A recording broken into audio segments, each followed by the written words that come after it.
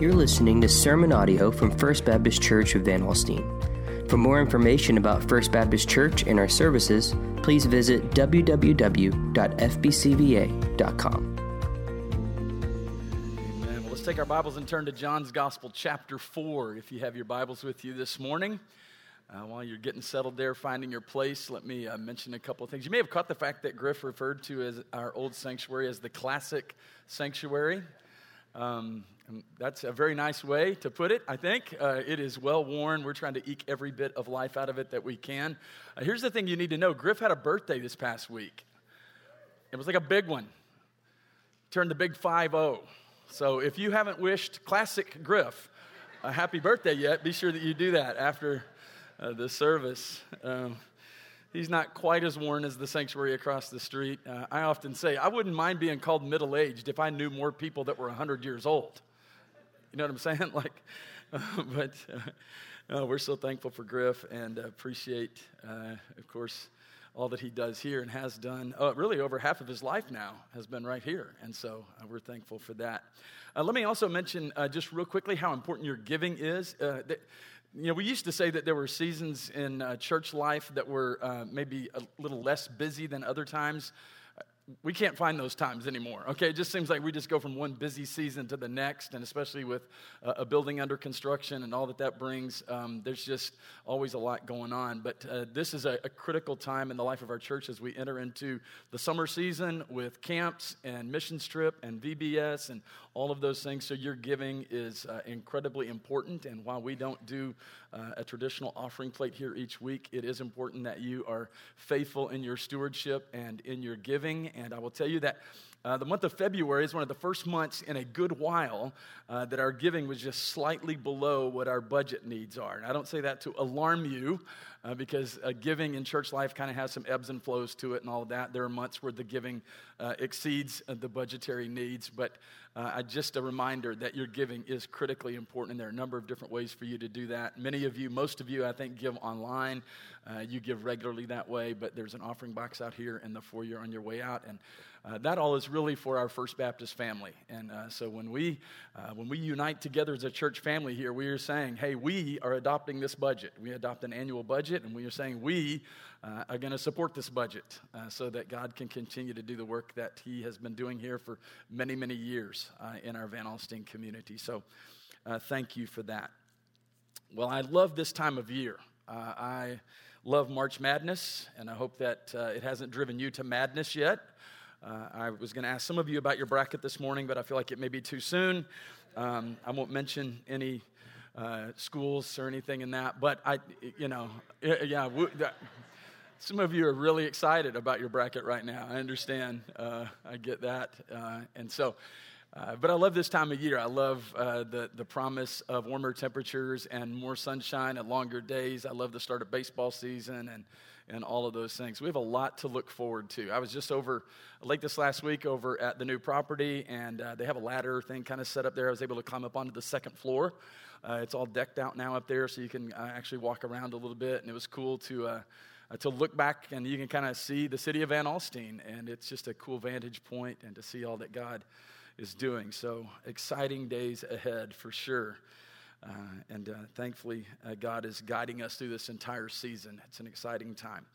Well, John chapter 4, we're continuing through the Gospel of John this morning in our current sermon series called Person of Interest. And here in chapter 4, we've been here for several weeks now. We've been looking at a conversation, what we've called really a divine appointment between Jesus and an unnamed Samaritan woman at Jacob's well in Sychar, a town in Samaria.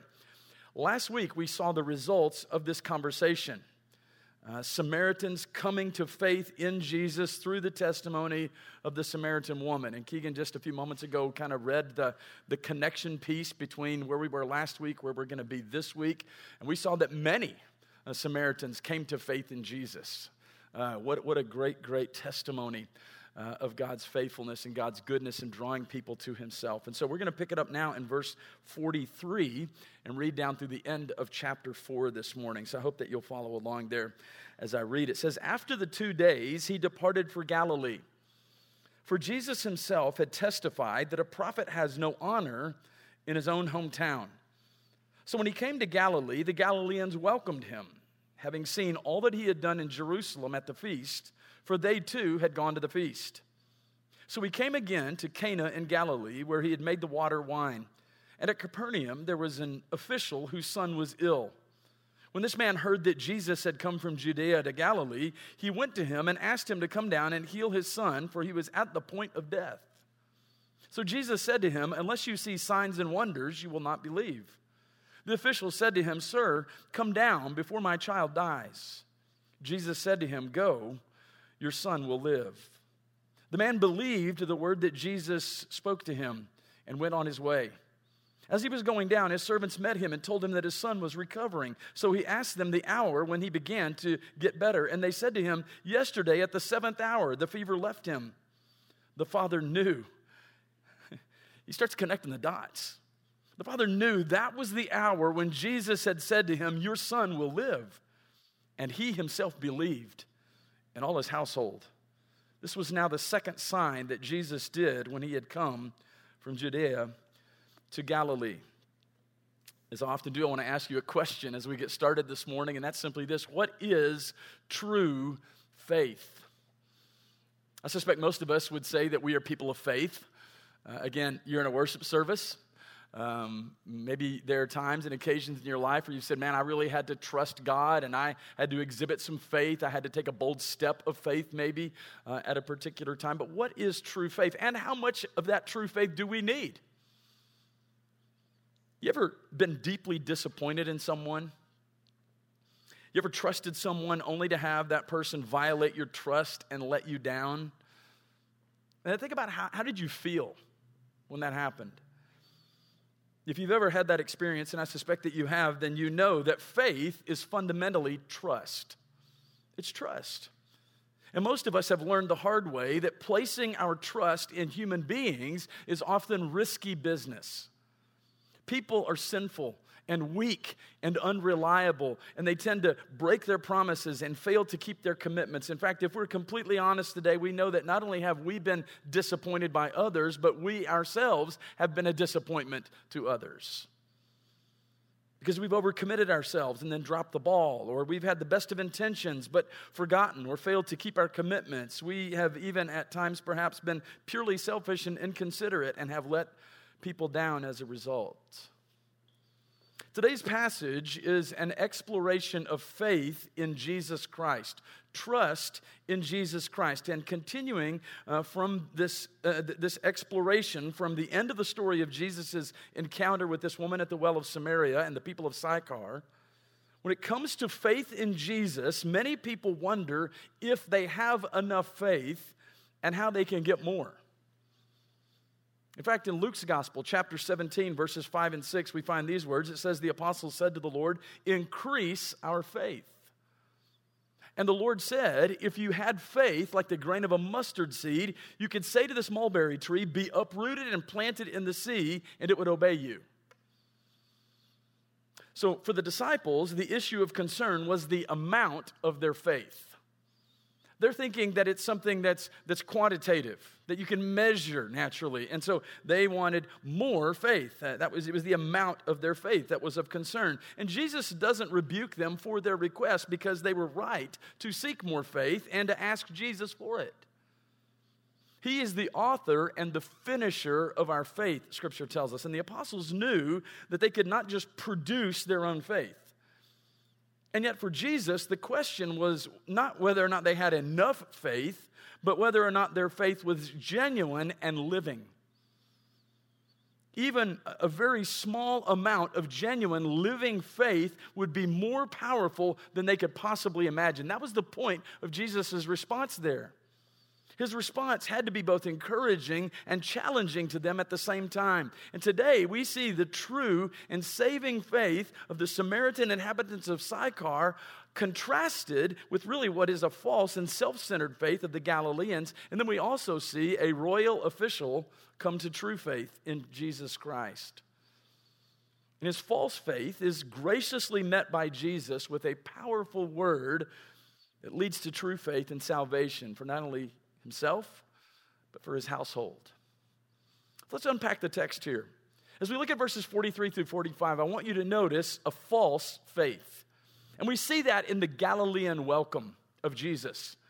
Jesus remained in Sychar there for a couple of days, we're told, long enough to see many people come to believe in him, but not so long as to deter him from his primary mission field at that time and his calling among the Jewish people. And so after 2 days, Jesus leaves Samaria and he heads north to Galilee.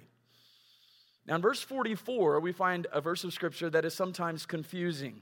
So I want us to look at that briefly, this confusion of verse 44. John here, he inserts a parenthetical comment. And in most of your Bibles, you see it in parentheses. It's a parenthetical comment that can be a little bit confusing.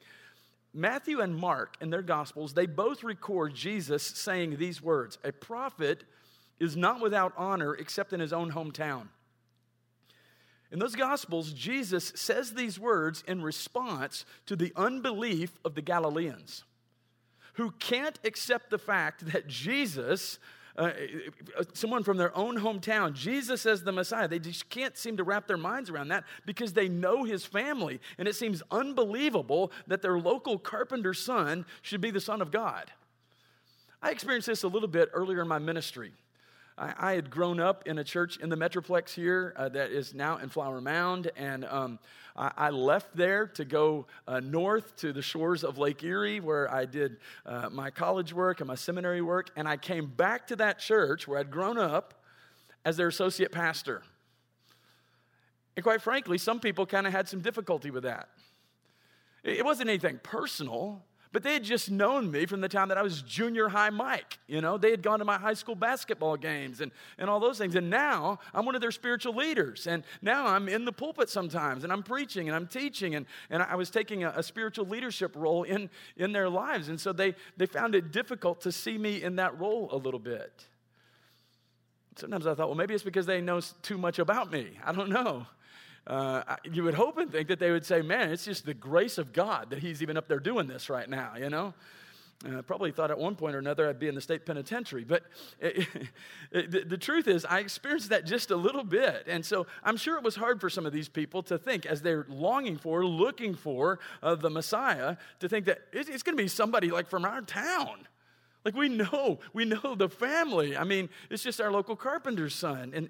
And so that's the point I think that we're seeing here. And in John's gospel, we're told that Jesus leaves for Galilee because Jesus himself had testified that a prophet has no honor in his own hometown. So Jesus is intentionally choosing to go someplace where he knows he will not be honored.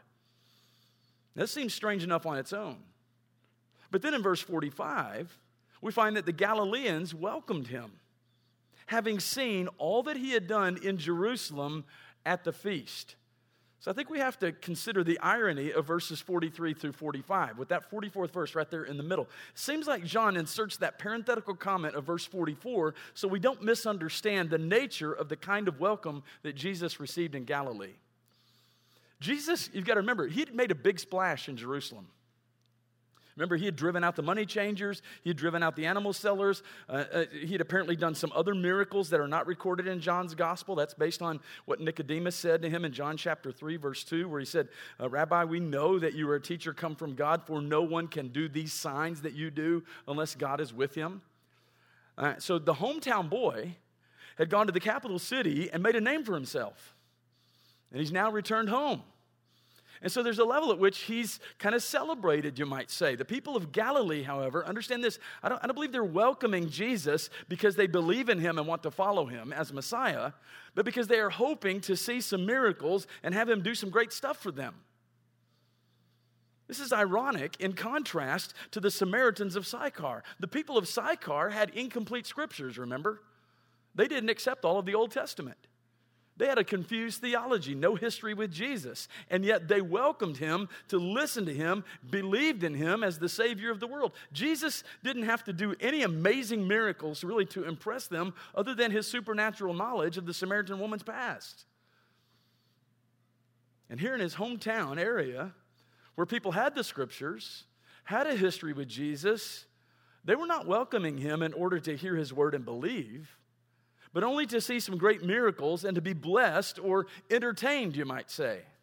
Certainly there was some buzz around Jesus. And throughout his earthly ministry, there were people who truly believed, and there were others who just wanted to see what he could do. It's not unlike people in our culture, in our day. There are people who want enough of a relationship with Jesus, or they want to be into Jesus enough simply because of what he can do for them. Think about how bizarre it would be for Christy and I when we were first dating, for me to say to her, man, I'm really not so interested in a relationship with you, but I'm really into like what you could do for me. Like how you could like set up a home and keep the house clean and provide meals for me. And I don't think that'd be really acceptable to her, right? Like she doesn't want to have that kind of a relationship with me where it's just about what she can do for me. And yet if some people were completely honest, they would have to say that that's kind of their relationship with Jesus. They're really more into what Jesus can do for them than they are in having a relationship with him. And so they don't want Jesus, the Savior of the world. They want Jesus, the amazing miracle worker. That's not honoring Jesus, and it's not real faith. And then I want us to notice in verses 46 through 49 what I would call a weak faith. And we see that in the Gentile official. The text here again says this: so he came again to Cana in Galilee, where he had made the water wine. And at Capernaum there was an official whose son was ill. And when this man heard that Jesus had come from Judea to Galilee, he went to him and asked him to come down, heal his son, for he was at the point of death. So Jesus said to him, unless you see signs and wonders, you will not believe. The official said to him, sir, come down before my child dies. So what we see here, I believe, is an initial false faith. Jesus enters Cana, the scene of his first sign. Even though the sign was done privately and primarily for the benefit of his disciples, John reminds his readers of the miracle here because word of this wonder had most likely spread throughout the area. After all, the servants who filled the water jars that day drew out the wine. I doubt that they could keep that secret. And certainly they had been talking about it. Perhaps others that were there at the wedding would have been talking about this. And so meanwhile in Capernaum, a royal official, someone who served in the court of Herod Antipas, who was the tetrarch of Galilee, had a son who was severely ill. A sickness that we're told here was heading toward death. It's about 16 miles from Capernaum on the north shore of the Sea of Galilee to Cana, which lies to the west of Galilee. The terrain, very hilly. If you've ever been in that region, you know what I'm talking about. So it's not an easy journey, but the official is desperate. And so he sets out to see Jesus at once. The desperation of this official is like he's kind of grasping at anything. He's reached a point of desperation. And so this possibility of this individual who's been healing and doing some of these things would maybe perhaps help his son. So he comes to Jesus, asks him to come down to his house and heal his son. At that point, he doesn't seem to have any real faith in Jesus or any understanding really of who he is, or he would have approached him with more humility and been better received by Jesus. His request that Jesus come down and heal his son is marked more by a presumption than by faith. So initially, this official is no different from the rest of the Galileans, wanting Jesus, the miracle worker, to do a miracle for him. But in the midst of that, I want you to notice the grace of Jesus. The grace of Jesus. Jesus responds to this official's false faith and presumption with a gracious rebuke. He says, unless you see signs and wonders, you will not believe. It's the old adage of, I ain't going to believe it until I see it. Okay? This rebuke is gracious because Jesus is taking the time to show the official what he really needs, and that is faith. And what he's settling for instead is signs and wonders. And while we often want signs and wonders from Christ, what we really need is faith in Christ. Again, it's not about just what Jesus can do for us. Many people have been disappointed in God because God did not answer a prayer of theirs in a particular way. Sometimes their stories are heartbreaking, but a faith in God, which depends on a specific answer to a specific prayer request, is not a real and saving faith. Real and saving faith confesses that Jesus is Lord and comes to Jesus for salvation, for forgiveness, and for redemption. The Westminster Shorter Catechism asks this question. It says, what is faith in Jesus Christ? And the answer there is faith in Jesus Christ is a saving grace whereby we receive and rest upon Him alone for salvation as He is offered to us in the gospel. So there are three things in that are worth noting and are very important here. Faith is saving grace. It's something which comes from God, given freely, not because we deserve it, but because God delights to give it. Faith is centered in the person of Jesus Christ, receiving and resting upon Him alone. And faith is for salvation as offered in the gospel. So we look to Jesus, receive, rest upon Him for salvation, for forgiveness and redemption, not for specific answers to prayer requests for things, even good things. So Jesus is being gracious because He's telling the official, all those who were listening there that day, what they really need and what's keeping them from it. It's as if they're addicted to signs and wonders, and they are missing the eternal life in the kingdom of God that is standing right in front of them. This is a primary text that you could go to when you're talking about the prosperity gospel, the name it, claim it movement. Okay? The official responds to Jesus' rebuke with more humility and an earnest plea. He says, "Sir, come down before my child dies." Now, all the major English translations render the official's response as "sir," which I think is a valid translation.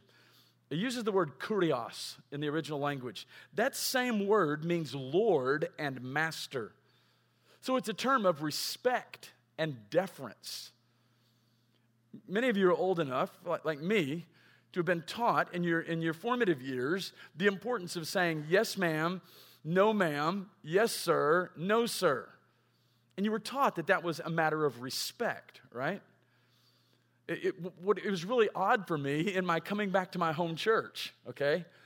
Because I was now ministering to people. I was in a position, in a sense, of spiritual authority in their lives as one of their pastors.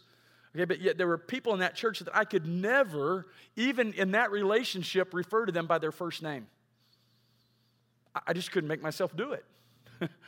There's still people to this day that, crazy enough, they're not that much older than me, but I still just can't call them by their first name. There's just something about it. Well, this term is one such term. It seems from the language used here that the official has gone from trying to get something from Jesus, really, kind of order Jesus around, to respectfully and urgently requesting His presence. So the grace of Jesus has humbled him, and so in response to the official's newfound humility, Jesus says, "Go, your son will live." And that's where I want us to look at verses 50 through 54, where we find a saving faith in response to the word. It says, "The man believed the word that Jesus spoke to him and went on his way. And as he was going down, his servants met him, told him that his son was recovering. So he asked them the hour when he began to get better. And they said to him, 'Yesterday at the 7th hour, the fever left him.'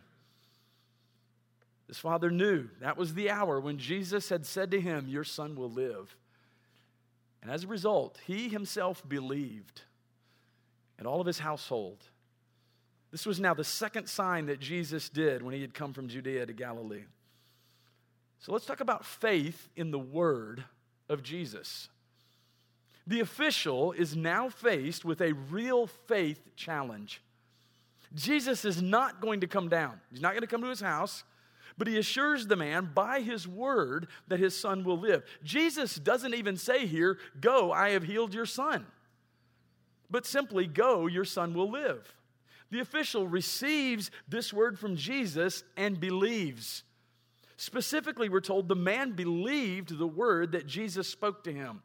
Now, that's important because in Paul's writing to the church at Rome, in Romans chapter 10, he tells us that faith comes from hearing, and hearing from the word of God, or the word of Christ. The word of Christ is both the means of bringing faith to us and the test of whether or not we have faith. So when the word of Christ comes to us accompanied by the saving grace of the Holy Spirit of God, it produces faith, and we demonstrate the reality of that faith when we believe in the word. By this faith, a Christian believes to be true whatever is revealed in the word because of the authority of God himself speaking in it. he responds differently to what each particular passage contains, where we find ourselves striving in every way to obey the commands, trembling perhaps at the threatenings. It's the old hear and fear concept of Scripture, embracing the promises of God for this life and for that which is to come. The evidence that the official believes in the word of Jesus is that he leaves and goes on his way home.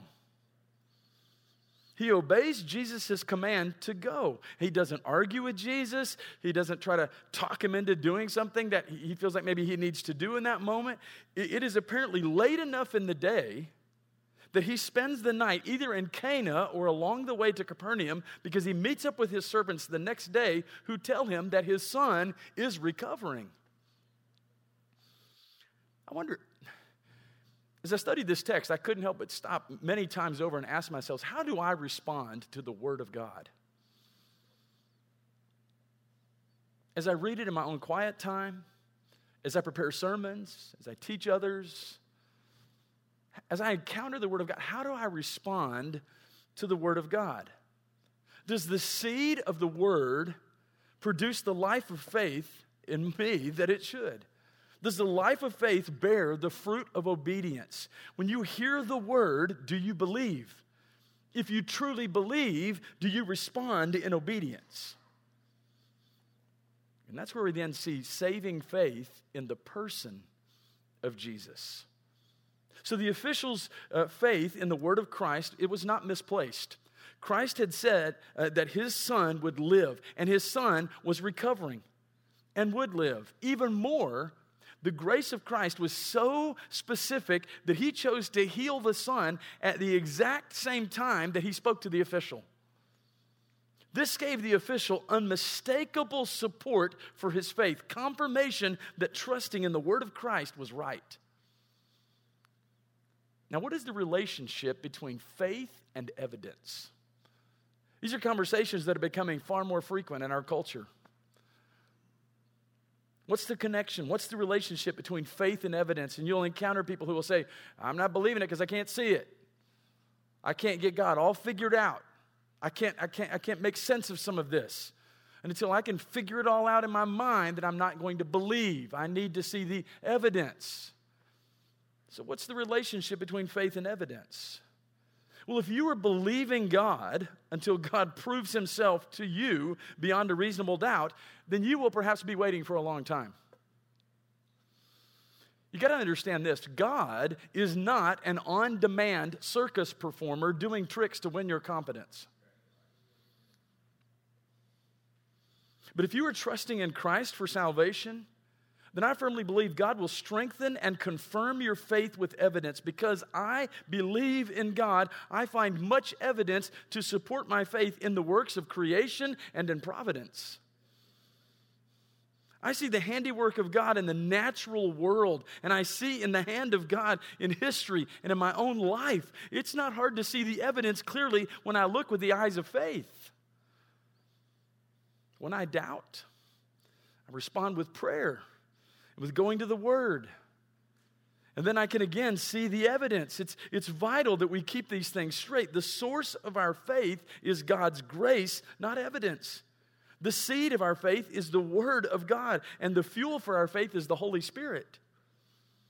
Evidence is helpful, yes, strengthens and confirms the faith that God gives us. So having his faith strengthened by the evidence of the timing of his son's healing here, the official now explicitly transfers his faith from simply believing in the word of Christ to believing in the person of Christ.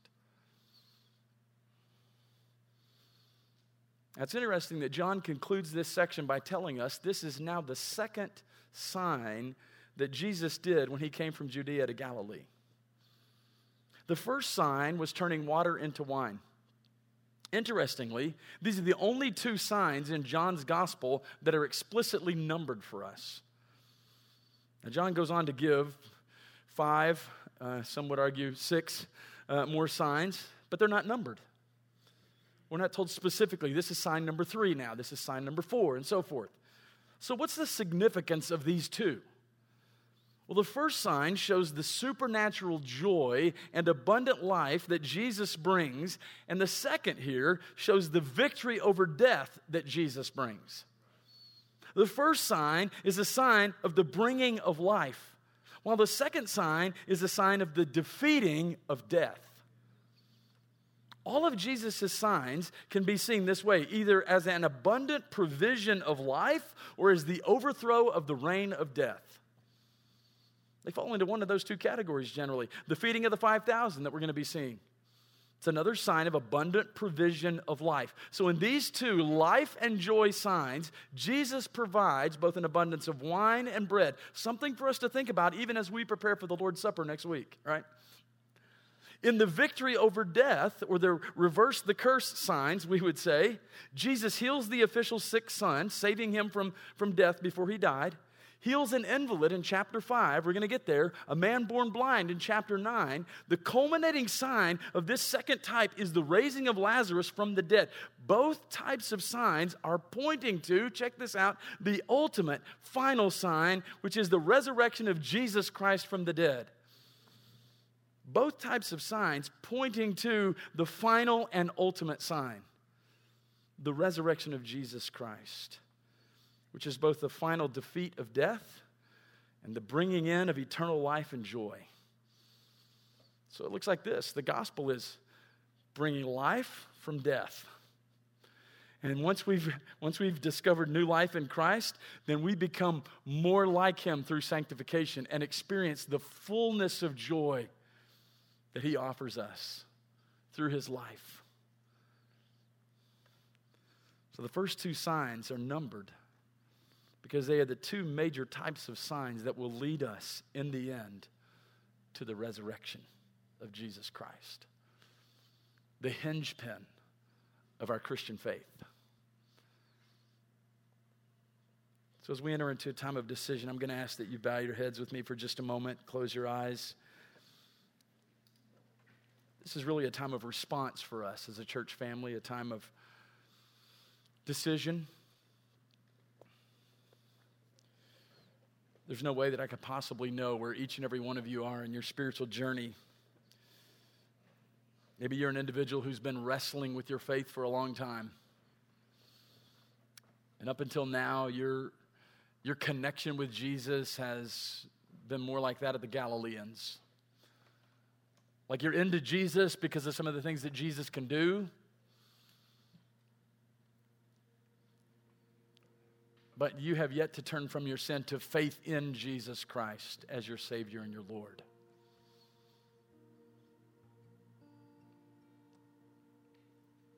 Maybe up until now, it's been like you want Jesus to be a part of your portfolio where you can rely upon him, call upon him in your time of need. But really, it's more about you. You want to remain at the center of your universe. And that's why you will often find yourself discouraged and disillusioned when God doesn't perform the way you think he should perform. Doesn't answer your prayers the way you think he should answer your prayers.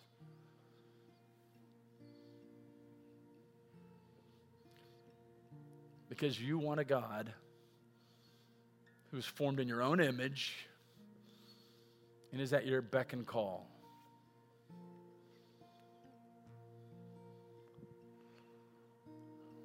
So it may be time for you to once and for all finally turn from your sin to faith in Jesus Christ, not because of all the things that you think he may do for you, but because of who he is and the relationship that he desires to have with you through faith in him.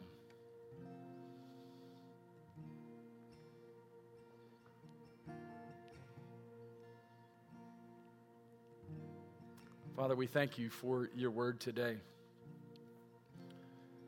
We thank you that in your word we can often see examples of ourselves. We find ourselves looking into the mirror of your word.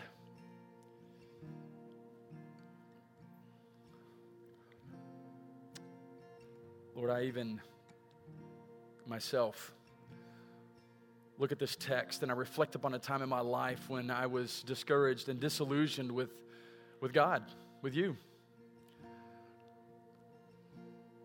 was experiencing things in my life that I didn't think were fair.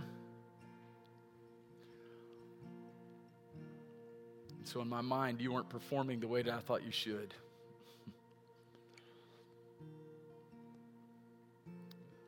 Lord, in the midst of all that, I thank you for grace. I thank you for saving grace. I thank you for faith, true faith, genuine faith.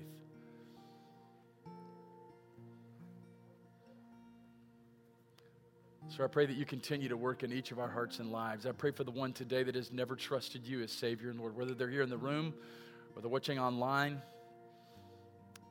that you would, in your sovereignty, in your grace, you would draw those individuals to yourself by your Holy Spirit and through your word. Lord, help us to trust you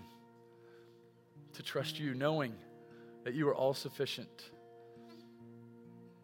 all powerful, all knowing. And even in the midst of life's difficulties and challenges, when we don't see it, we can trust knowing that you ultimately are working all things ultimately for your glory and for our good. We love you. We thank you. We praise you in Jesus' name. Amen.